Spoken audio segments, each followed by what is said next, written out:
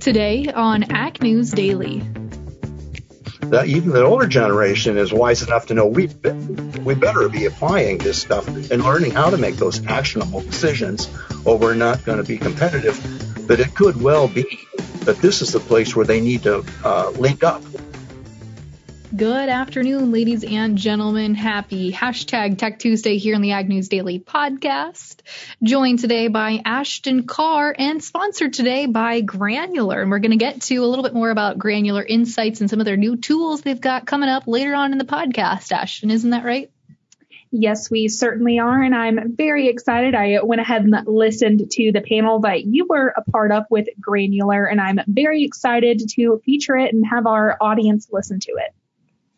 Absolutely, as am I, Ashton, as am I. But before we get to it, we got to talk about some news for today.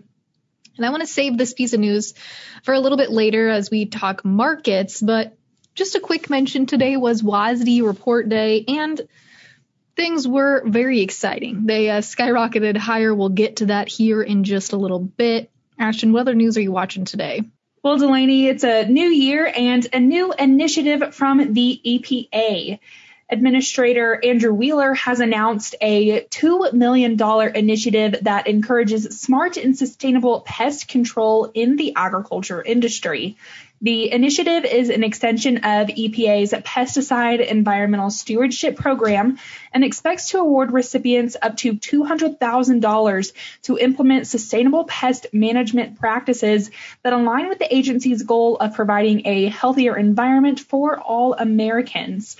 Funding will go to projects that explore innovative practices, technologies, education, and non-regulatory solutions that promote the adoption of integrated pest management strategies. A request for applications will be issued later this month, and applicants will have 45 days to submit their applications. Funding will be available to states or state agencies, territories, city or township governments, and federally recognized tribes, public and private universities and colleges, and other public or private nonprofit institutions and 501c3 organizations. All right. Thanks for finding that piece of news for today, Ashton. I have just an interesting piece of news, to say the least. I guess it's news-ish, but I thought this was interesting. We saw, let's see, what organization was this? It's called Lawn Starter. I'm not really familiar with them, but they put together a full analysis and ranking of the best states and the worst states to start a farm and or ranch. And I thought just kind of a fun, interesting way to rank things. Not really sure exactly how they ranked things or how folks decided which states were the best versus the worst. But top 5 states to start a ranch or a farm were Kentucky, Oklahoma, North Dakota, Texas, and Montana. And the 5 worst states to start a farm or ranch were Hawaii, Rhode Island, Connecticut, Maine, and Alaska. I thought that was just a little interesting piece of news, Ashton. It certainly ends interesting, and I'm glad that Texas made it into the top 5. Mm-hmm. They certainly did. Iowa was not. They were somewhere in the middle, I believe. Yeah, they were 8th, actually, so not that far behind Texas, so I'll take it. I guess, okay, I lied. I do know kind of what they ranked it on. They looked at things like infrastructure, prevalence of farms, climate and environment, the cost, and also the return on investment. And that's what they found. And you can find their results on a link that we will share in our weekly newsletter. Delaney, I'm glad you mentioned the weekly newsletter because I have an article here that I'm also going to put in there, but I wanted to report on today as well because I certainly thought that these research findings were interesting. The agriculture industry gets a lot of flack. It is often pointed at when we're talking about greenhouse gas emissions and climate change, but a team from Virginia Tech have something different to say. The dairy industry contributes approximately 1.58% of the United States total greenhouse gas emissions. And that's a bit of a small number, yet many activists and environmentalists suggest minimizing the dairy industry. So the research conducted by those researchers at Virginia Tech concluded that the removal of dairy cows from the U.S. would only reduce greenhouse emissions by 0.7%. The research project examined different scenarios for the U.S. dairy industry that factored in current management practices, retirement, and depopulation. And they looked at both the environmental and nutritional impact of the different scenarios. So, from their research, they concluded that 0.7% of greenhouse emissions would be reduced, but really that's nothing in comparison to the removal of the nutritional value of dairy products. And it's very interesting. And there's a lot more that went into this research project. And I definitely want to feature it in our newsletter as well that will be going out on Friday. Ashton, does it say who put forth this research project? Yes, it does. Let me pull up the name right here. Robin White, who is an associate professor in the Department of Animal and Poultry Sciences. They were a member of that research team. And I'm looking right now and I don't see any other names, but it is certainly interesting. And it's a fairly lengthy article, which is why I'm not really reading the whole thing. So folks, if you're interested in learning a little bit more about the program and the research they conducted, you can find out on Friday. All right. Well, speaking of Friday, this happened last Friday, but the Chinese government, actually this is happening this Friday, I lied. The Chinese government will sell an additional 30,000 tons of imported pork from the nation's reserves on Friday to help cool domestic prices that are rising once again here before we head into the Chinese Lunar New Year, which starts the beginning of February when, that time of year, the Chinese enjoy eating a lot of pork. It's a big part of their culture and tradition, and the government is working very hard. It sounds like they've pulled already quite a bit of pork out of storage supplies and are needing to disperse it to their citizens to have some of that ahead of their celebration. I won't call it a caveat, but the one thing to keep in mind here is while they are rebuilding their hog herd, they're still dealing with some supply and demand issues as far as pork is concerned, especially considering that this event is such an important time of year. They consume a lot of pork during this time of year. I don't know the specific statistic. I wish I did, or the percentage of, they eat X number of pounds per year. I wish I knew how much of that is consumed during this Lunar New Year celebration, because I would be willing to wager that it's a very large portion of their total pork consumption gets consumed over the next few weeks once this event kicks off. So definitely something that could move the markets moving forward, and something we'll have to keep a closer eye on here moving forward, Ashton. We certainly will, Delaney, but I am all out of news for today. I know that we had the WASDE to talk about, and we have a pretty lengthy interview, so I'm going to hand it over to you and whatever news you have left for the day. Perfect. Okay, so everybody bear with me here. I'm not going to go through the specific numbers. I always hate reading them, and I don't know that it really means a lot to people when I sit there and read through the numbers. So instead I'm just going to tell you a synopsis of what happened during today's WASDE report, more specifically what happened in the grain markets, because following the report, which was very friendly, we saw corn skyrocket as much as, 15, 20 cents. And then we saw corn lock limit up around 11:30 this morning. And that lock limit up is a 25 cents trading range. So tomorrow we'll be using expanded limits. So that could get kind of interesting. We also saw soybeans skyrocket higher. They did not go limit up, but they did skim past or blow past really $14. We saw as much as 45 cents at one point being traded higher. And wheat also had impressive moves to the upside today, as we saw quite a few factors building into that. So the few factors I wanted to mention, or I think that are worth mentioning, is the report lowered corn production outlooks. It dropped estimates pretty significantly. It actually dropped ethanol usage, or corn usage for ethanol. No surprise there. And it also lowered corn exports just 100 million bushels. So not a huge drop there. But really what happened was we saw ending stocks lowered by 150 million bushels. So pretty substantial drop. And here's the big one. We saw corn exports to China jump from the previously estimated 13 million tons last month to 17.5 million tons in today's report. So we've still got a big number floating around of 22 million tons that China may or may not commit to buying, but we're much closer to that number as of today's report. On the soybean side of things, we saw soybean production estimates decreased about 35 million bushels from December, led by reductions in yield as well as production in Minnesota, Iowa, and Kansas. We also saw national yield estimates drop a half a bushel per acre to 50.2, and we saw beginning stocks rise just slightly, but that was offset enough by the lower supplies and increased use, increased soy capacity and soy crush, and lower forecast exports for Argentina on the soybean side of things. Soybean meal specifically, again, no surprise there, as we've seen trucker strikes, we've seen farmer strikes, we've been seeing a lot of issues going on in Argentina revolving around their soybean meal and export industry. And lastly, in the wheat complex, as I mentioned, rallied anywhere from 22 to 32 cents after the release of the report, and projections of the crop were stable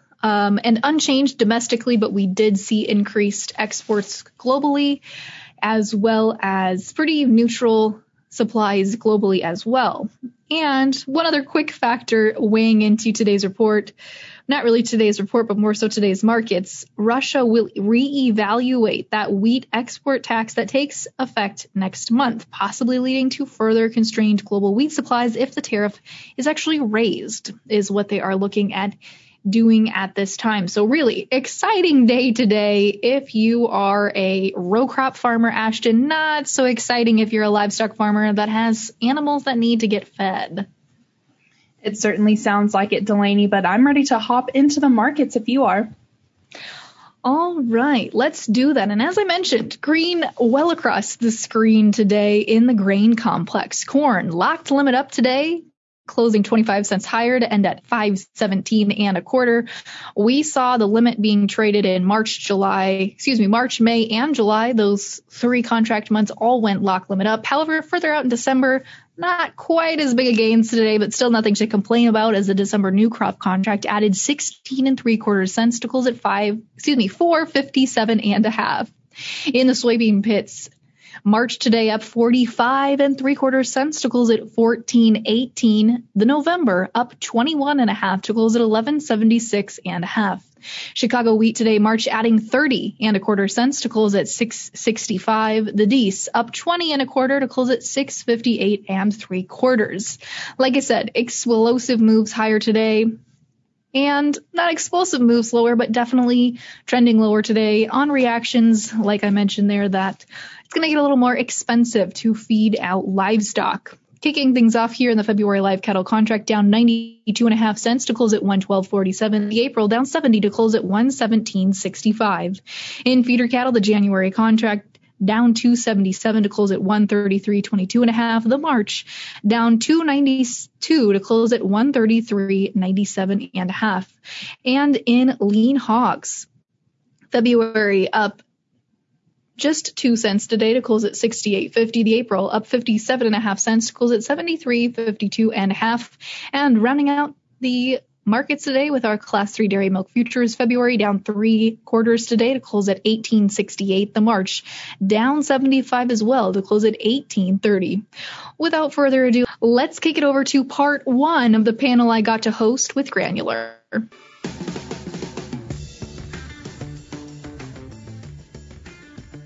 Welcome to this edition of Farming Profitable in 2020, What We Learned. The goal of today's session is to talk a little bit more about Harvest 2020 now that it's in the rearview mirror and how to look at that agronomic data.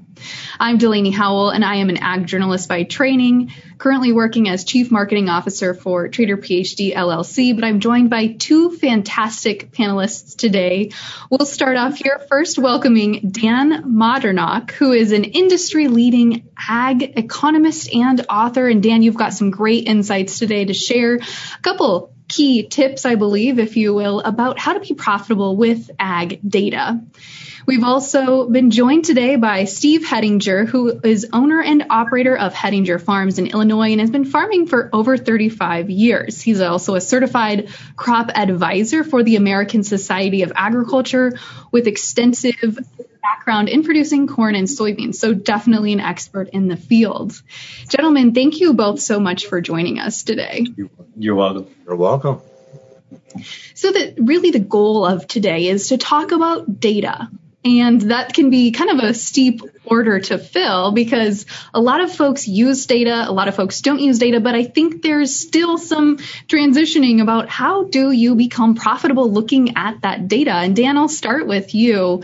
If you had to just offer a baseline recommendation for folks now that they're kind of looking at 2020 in the rearview mirror, how should they go about looking at that data to drive decisions for 2021 production? Well, to begin with, the first thing to start looking at yield variations on a field-by-field basis at the least. And if you've got precision ag data, such as yield maps, even variations in yield within the field. I'm talking about variations from field to field in the crop history. What was last year's crop? Were there any differences in tillage practices? Were there any differences in hybrids used from field to field? And then, of course, planting is always interrupted by rainy weather. Was there any significant differences in planting date? The hybrids that you use from field to field. And then the list goes on and on. You've got differences in soil types from field to field, differences in slope, differences in drainage pattern.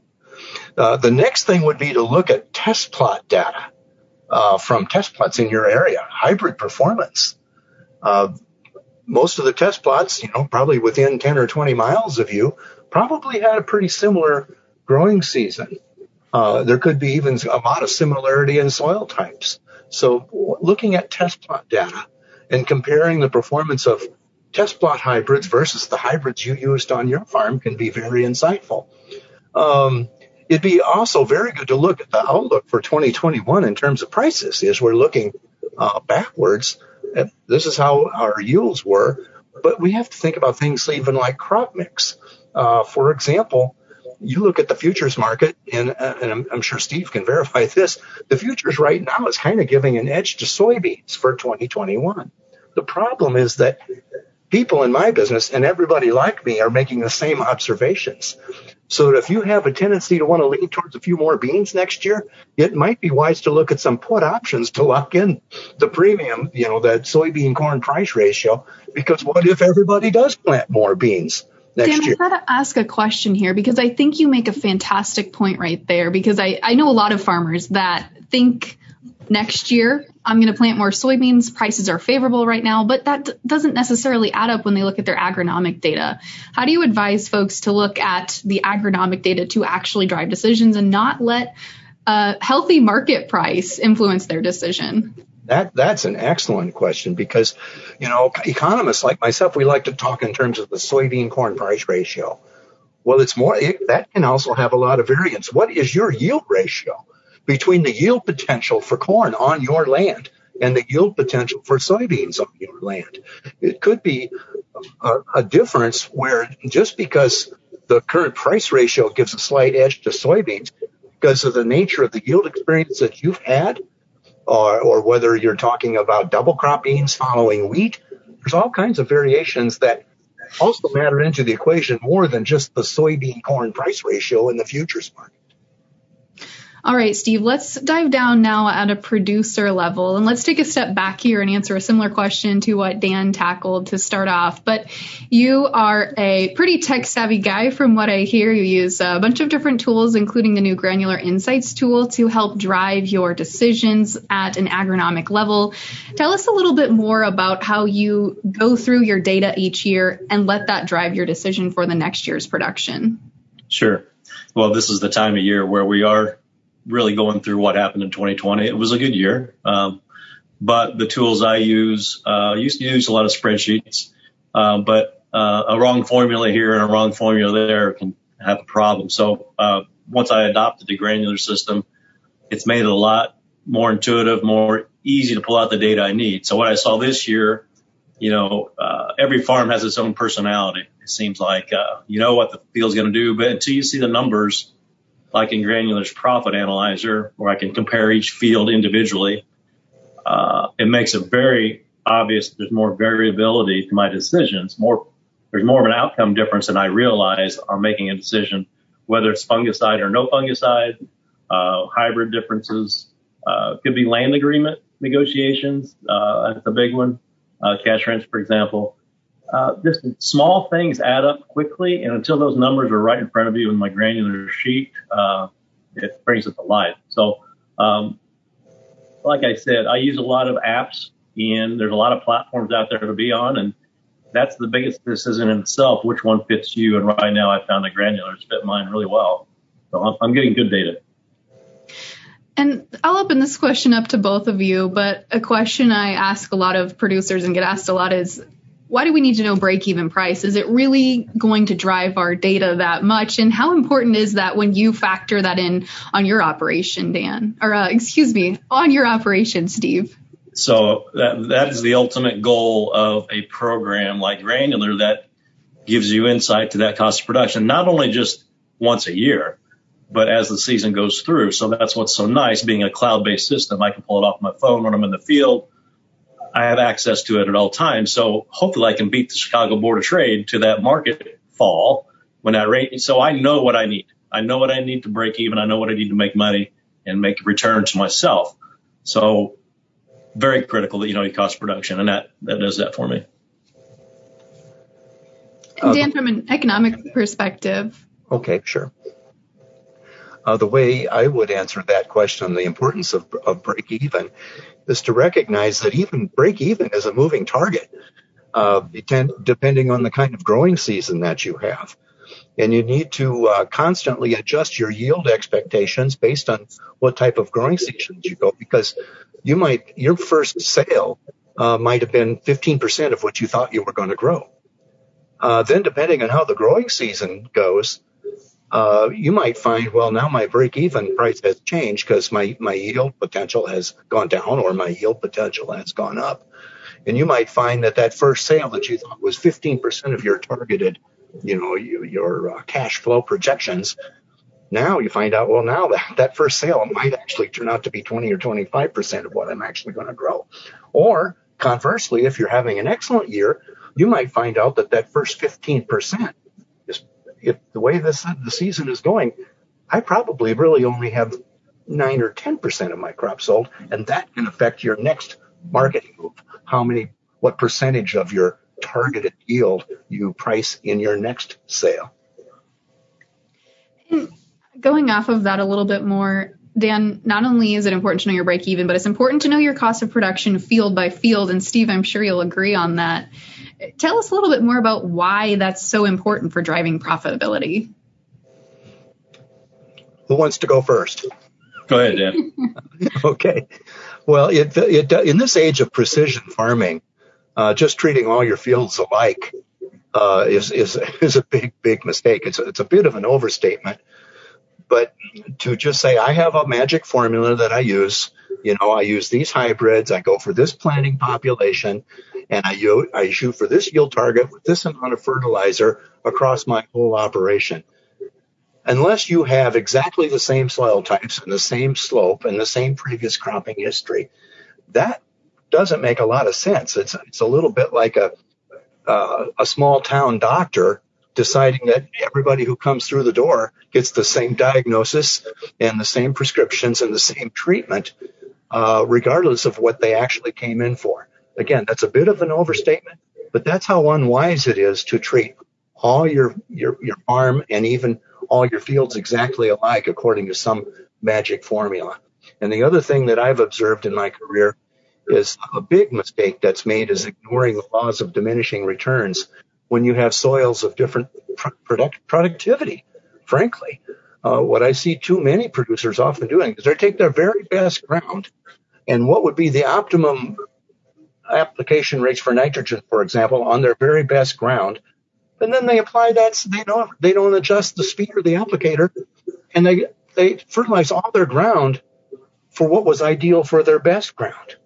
And what they end up doing then is they only get back a certain percentage of that nitrogen to you. At some point, it becomes like you've got a tractor of a given horsepower and thinking, well, if I just put a bigger fuel tank on the tractor, it'll have more power. It doesn't work that way. Steve, any insight to add to that? Yeah. It's very important to know your cost of production per field. So since I have granular now, I can think about my farms in a different way. It's always nice, farming is a very romantic occupation. You think about childhood memories, and that's the family side, and that should never go away. But on the business side, since I have granular, that product has allowed me to think of each piece of ground like a factory. And so we are in the business of manufacturing grain. And so I can get the mindset of a factory. And if that factory does not produce, first of all, what do I have to do differently to get it to produce? And secondly, if it never produces enough for a return, then I got to consider giving that piece of ground up and moving on. That's hard for a farmer to do. So these data tools are allowing us to look at the numbers, and numbers don't lie. It gets rid of all the favorite memories you had on that farm, that favorite personality, that favorite memory you had on that farm, and it gets down to, is this returning money to me? And so knowing those numbers at the touch of my fingers, wherever I'm at, is pretty important. So obviously numbers drive our business, or should drive our business to be profitable. Dan, as an economist, I'm sure that you've got some hard research and evidence to back that up. Would you mind sharing a little bit of that with us? Not at all. I'd be happy to. One of the most frequent requests I get in terms of speaking engagements is a program that I do on performance benchmarking. And performance benchmarking is just having a set of standards. So if somebody would ask you as a producer, well, how competitive are you? The only logical answer for a producer is, how competitive am I? In what? Compared to what? Compared to who? And you need some good benchmark figures. And that benchmarking is becoming all the rage, and has been for a decade now, even at land-grant colleges who offer they'll put out average, crop budgets. Here's what the average cost of production is, line item by line item by line item by line item. But these fall a little bit short if they're only talking about averages, because if all you're trying to be is above average, that's not a very high goal to set. There's other people that want to be in the top 10% or the top 20%, and they're going to eat your lunch if all you think you're doing fine if I'm above average. Land grant colleges have performance benchmarking programs that are excellent. And some of these are based on actual farm business records. And some of them will even break it out into, here's how the top third performed, here's the median group, and here's how the lower third performed. But you know what? The best one that I've ever encountered is a program called FinBin. It operates out of the University of Minnesota. The URL is finbin.umn for Minnesota.edu. But it's not just for Minnesota farmers. Their system, their benchmarking system, is so robust and can be tailored to your exact situation in so many different parameters that 11 other states, colleges in 11 other states, are now cooperating with the FinBin program. And if you go to FinBin and you use that for your performance benchmarks, you can do all kinds of sorts to make sure you're doing apples to apples comparisons. You can pick out just your state and the surrounding states. Say, I don't want to be compared to the whole Corn Belt. I just want to be compared to my region. You can pick those out. Steve, I want to turn the conversation to you here for a moment. When talking about benchmarking or things that you're constantly tracking, are there things that you're watching that help you be more profitable, or maybe things that you've noticed over the years that you hadn't tracked previously and now you are, that have really helped your bottom line? Well, on the financial side, I'm using a program. On the accounting side, Farmers Business, FBFM, which I get benchmarked against on my financials as far as my seed costs and my returns, actually. So our farm is actually low on seed costs, and we're high on repairs because we repair a lot of our equipment. So yeah, it's very valuable to benchmark. It's kind of like that human nature. We're always curious of how we're competing against our peers. And it is easy to fall into the trap of always going for the highest yield. That's what farmers want. That's what makes us up. We want to produce, but I agree that, for instance, nitrogen, I call it the psychotic input, because unless you can predict the weather 2 weeks before and 2 weeks after your application, you're not sure if you got the right rate on, because if you have too much rain, it's going to flush it out, right? Or it may not rain at all and you might as well not put it on. So nitrogen is one of those inputs that until we have more data from the weather guys, until we can predict better what's going to happen 2 weeks after, you're throwing darts at times. So what you can do, like Dan says, you don't shoot for the yield. You keep track of your data from years past. You see what worked on that farm, what that soil type is. You use variable rate nitrogen if you can. We have the technology to do that. You should. So what I've learned is that prescription farming should be just that. We should be varying what we're doing according to what it needs. And that's tough to do sometimes. You got to have data. Tell me a little bit more about prescription farming that you use on your operation. Variable rate seeding per row. So we have electric dryers on our planter. We can change population within 3 seeds. In 3 seeds, it's changed the population across different zones. We're not variable rating our nitrogen, but we are spoon feeding our nitrogen by a little bit early and a lot late if we can. Yield maps.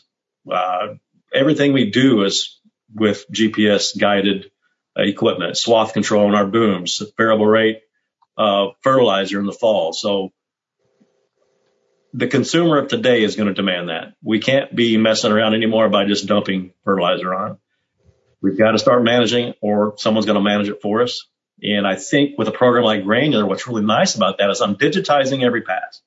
Basically, I've got the information to go back on. So if someone asks me what happened to that field of corn, where that corn came from, trace it back to your field. I have the records to do it. So, and it's backed up all the time. All right. I pulled this fun statistic, actually from a recent study that Purdue University did. And they surveyed about 15,000 farmers, and they found that 80% of farmers pull farming data, whether it's at planting or at harvest season, but only 20% of them actually turn that data into actionable insights. Dan, I'll start with you on this one, but how would you answer that? How do we get producers over that hump of collecting data, but then knowing in turn what to do with that data? Well, I applaud the fact that so many farmers are using the data, but you're absolutely right. A lot of them who are using it are suffering from information overload. They're generating all this data, and they aren't really sure what to do with it when they get it. So that's the second stage of the educational process. It's only the first step to buy it, install it, and learn how to use it. But then what do you do with the data? And this is one of those things where third-party firms, we talk about hiring consultants. In a lot of cases, you might have some 30-something and 40-somethings out there who grew up in the digital age, and they're not intimidated at all by learning how to analyze all this data and develop actionable information from it. But let's face it, I'm sure Steve is the exception, but farmers are getting older. The average age of farmers is now like 58. And a lot of them, they've already been through a couple of technological revolutions. And I'm not saying that they're not smart enough to figure this out. They just don't want to. That's one of the reasons that I think we're going to see an increase in generational turnover in the coming years, because even the older generation is wise enough to know we better be applying this stuff and learning how to make those actionable decisions, or we're not going to be competitive. But it could well be that this is the place where they need to link up with third-party consulting firms. Said, give us your data, and we'll tell you what your data is telling you about next year's management. Yeah. Steve, you're a tech-savvy guy, as we've already mentioned. So like Dan was mentioning, you're probably not part of this 80% that doesn't use their data.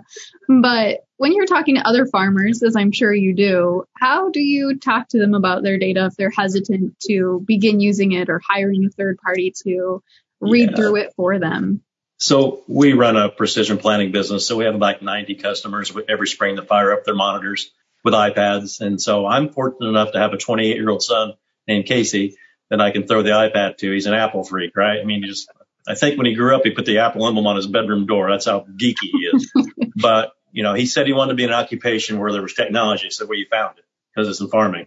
And like Dan said, we don't have an easy button, and that's what people want.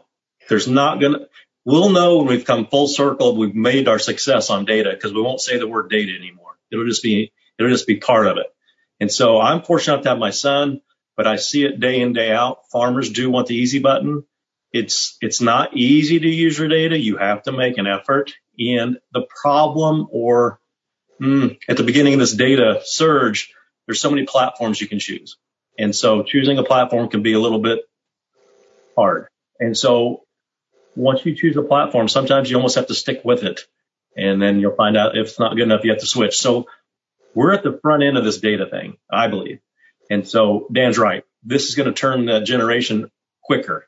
My son, I hand him an iPad and he just, Dad, what are you talking about? Just hit this, and I'm sitting there going, what? So it's coming. It's coming like a train. And we're going to have to get on it. So the young guys are going to take it. I'd like to respond to what Steve just said. First of all, I want to compliment you for being in the FBFN program. That is a very, very good program. In fact, it's so good that Illinois isn't one of the states in the FinBin program. Because I'm very familiar with that. And what I like about FBFM is they even divide the state of Illinois into they have a separate batch of numbers for Northern Illinois, Central Illinois, and Southern Illinois. Mm-hmm. Because it's a long state from top to bottom, lots of variation in soil types, variation in rainfall patterns. So kudos on that. My question for you, Steve, has to do with something you alluded to. In the early stages of precision ag technology, a big complaint among farmers is different manufacturers wanted to have a monopoly on it. They wanted to create software that could only be utilized if all your equipment was green or all your equipment was red. And what I'm reading now is that there's more and more standardization so that one platform will be able to speak to another platform. Is that true? What's your experience been? Yeah, it's true. For instance, Granular is really good about forming APIs, which I believe stands for Authenticated Protocol Interface. And so basically being able to turn on a switch and move data. And so, they work really good with John Deere operations. They're going to be working good with FieldView. So it's become less of a problem because it's like hydraulics on a tractor. The hydraulic ends never match if you go different colors. Yeah. What's the way we need to get data to one hydraulic fitting, right? If we can't. I know there's always going to be competition. It's not going to happen. So it's gotten better. The biggest struggle I have with customers and data is privacy, concerned about where their data is going, who owns it. I try to reassure them that, okay, I understand that concern, but if you use your credit card at Walmart or any other place, they're going to know where to put the cereal for you because they know your buying patterns, what you're buying. So data's everywhere. We might as well get used to it. Be as careful as you can, but it shouldn't be an obstacle to making your farm profitable. Right. That's just my opinion. There are days I get frustrated myself. I'm 58 years old. And that's when I say, son, Casey, here, fix it, make it right. So I have an advantage. And not everybody has that. And I don't take it for granted, trust me. I have to pay him more now. And that's fantastic. And I think that's really nice that you have somebody that you're obviously going to pass the farm down to, I'm guessing, who's involved in the operation and has that generational knowledge that you're sharing with him. It's changing. Absolutely. It is changing. And that's part of the goal of today's discussion is just how do we wrap our heads around that and what can we do to better prepare ourselves? Yep.